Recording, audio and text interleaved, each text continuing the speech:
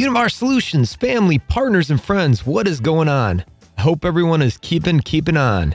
We are officially staring down the headlights of 2023, and it's coming in hot and heavy, like a freight train in a tunnel. Never a dull day in the chemical and ingredient market. Well, welcome back to the hottest podcast for those of us who live within the chemical ingredients market. This is Smart Acids, where we let borons be borons, and I am Andy Erickson, the host, and I'm here with the pumpkin puree to my holiday pie, the fruit to my pound cake, the heartbreaker, Chris Ernst. Heartbreaker, my man. How you holding up? Doing great today, Andy. Thanks for asking. How about you? I'm doing all right, thanks. Hey, buddy, we're heading into the season. Any New Year's resolutions for 2023? Fantastic question, Andy, for sure. And I'm sure everyone's got a very diverse answer. I am planning on assuming positive intent from my family, from my work, from myself. How about that? All right. A little boring. Well, folks, we have the czar, Gary Gable, to drop a little knowledge on what is happening in the Chlor-Alkali market. So let's get at it and give it a tasty.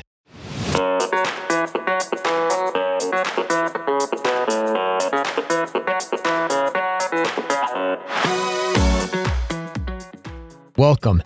Tell us a little bit about your role and the areas of responsibility. I'm changing my business card to now say czar, so I appreciate that tip there, Andy. So just my background, or my role within Univar is actually focused purely on Chlor-Alkali. And really what that means for me, it's focused very heavily on caustic, chlorine, hydrochloric acid, potassium hydroxide, and bleach for overall Univar in North America. Before we get down to it in the down and dirty, thinking about any New Year's resolutions for 2023? Andy, I made a resolution years ago. Don't make New Year's resolutions. And it's the one resolution I've stuck with. All right, amazing. All right, then we'll just hop right in it. All right, Gary, can you talk economic big picture? What the heck's going on in the world of Chlor-Alkali? Well, there's a lot going on in the Chlor-Alkali world, as there usually is. And the one thing, Chris, that we very much stick with is the fact that the laws of supply and demand work really, really well. And so we're seeing in the big economic picture, you see what's happening in the global economy today. It's really wreaking havoc on Chlor-Alkali operating rates. There is a weakness in demand, particularly for chlorine. And so we're seeing that really impact the production rates. And just as a quick reminder, when you produce 1 ton of chlorine, you produce 1.1 ton of caustic soda. There's nothing you can do with that ratio. So as we see the demand change for both chlorine and caustic, we're obviously seeing a change in the overall supply. And that varies by region of the world. So it's a very challenging period and a lot of changes going on in the Chlor-Alkali space right now. So Gary, talk to us a little bit, like what is the direct impact as it relates to caustic?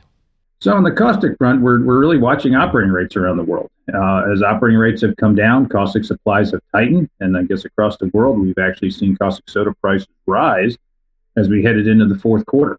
But the demand right now in Asia is still relatively stable. We're seeing relatively healthy alumina demand. Demand in Europe right now is showing some weakness with obviously high cost to manufacture everything in Europe being high. It's really putting that whole region of the world at a significant disadvantage, particularly when it comes to commodity products. And you're seeing North America demand right now being relatively stable with a little bit of weakness in the pulp and paper sector. So we do see some fall off. And we're not surprised right now. We also think people are starting to reduce their inventories, working capital concerns as we end the fourth quarter. So we think maybe some of the demand issues right now around caustic soda are more working capital based and not necessarily true demand based. So we won't know until we get to January. But we're not displeased with where caustic demand is right now, at least in North America. We're pretty comfortable with it, and hopefully that will continue. Awesome, Gary. Thanks. Let's pivot to what's going on with chlorine demand globally in the different regions. Oh, Chris, the chlorine demand is probably a little bleaker picture. I would love to say it's nice and robust, but 50% of the chlorine we manufacture in the United States goes into PVC in one form or another. PVC is directly tied back to housing starts. And so as we've seen interest rates go up, we've seen housing starts in North America come down, demand for PVC has fallen. And that's a trend not only in the U.S., it's a trend around the world right now. So we are seeing relatively weak PVC demand across Asia, across Europe, and across the U.S. And we see the spot market for products being traded around the world as being really not profitable for the Chlor-Alkali producers, even at higher values of caustic soda, where we're actually seeing it impact operating rates. And so we are definitely watching to see from an overall supply-demand basis which is going to fall more, chlorine operating rates or chlorine demand forcing chlorine operating rates down, or are we going to see caustic soda demand slip really below where caustic soda production is going to be? So we're always watching around the world. We're always waiting to see what's going to happen. But chlorine right now is showing some weakness. I'll say chlorine derivatives are showing some weakness, not chlorine itself. But chlorine derivatives, whether it's MDI, TDI, fluorocarbon feedstocks, we are seeing some weakness really across almost every sector there. All right, Gary, that's great. So if chlorine is showing weakness, is that helping HCl availability? Great question, Andy. I'd love to say it's really solved our HCl problems, but it hasn't.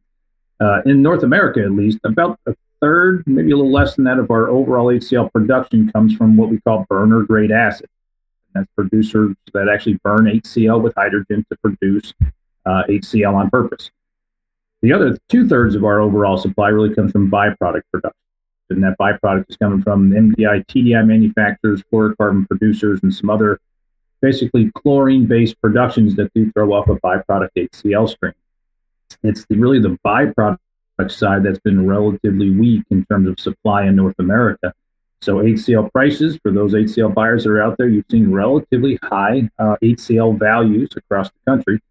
I think the big challenge we have right now is the burners, although are available. We've seen some capacity reductions with burners taken out in Niagara Falls and burners taken out in McIntosh, Alabama, that although we've seen a little bit of addition in burner capacity, it hasn't made up for really the fall off of HCl byproduct production. And again, mainly in the MDI, TDI markets, a little bit into the fluorocarbon markets. So HCl, from our perspective, is going to stay relatively snug as we go into 23. We don't think there's enough opportunity to take chlorine into burner-grade HCl that economically makes sense for the U.S. chlor-alkali producers. And so we think the HCl market's going to be relatively stable from where it is today and maybe even tighten up a little bit more. Thanks, Gary. So, you discussed kind of the supply side there for HCl. How's the demand looking? Demand's been relatively good, Chris. If we look at HCl demand right now, oil and gas, although we've seen a little bit of a fall off in oil and gas oil pricing, I would say, over the last couple of weeks, we've actually had relatively robust demand in the oil and gas sector. And that continues even with a little softer pricing. We've seen a little bit of softening in steel demand, but almost every other sector, food and others, are relatively stable. So right now, demand for HCl is relatively robust. And I would tell you, again, back to the laws of supply and demand, the demand for HCl does appear to be stripping the supply of HCl, which has caused the current dynamics that we're in.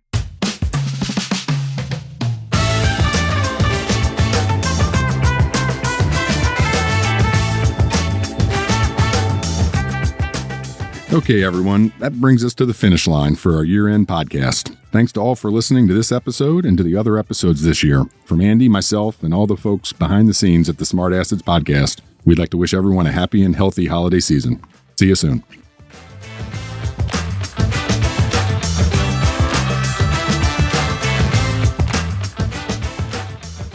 Smart Acids, breaking things down for the chemicals and specialty ingredients market, one boron at a time. Smart Acids is part of the Univar Solutions podcast network.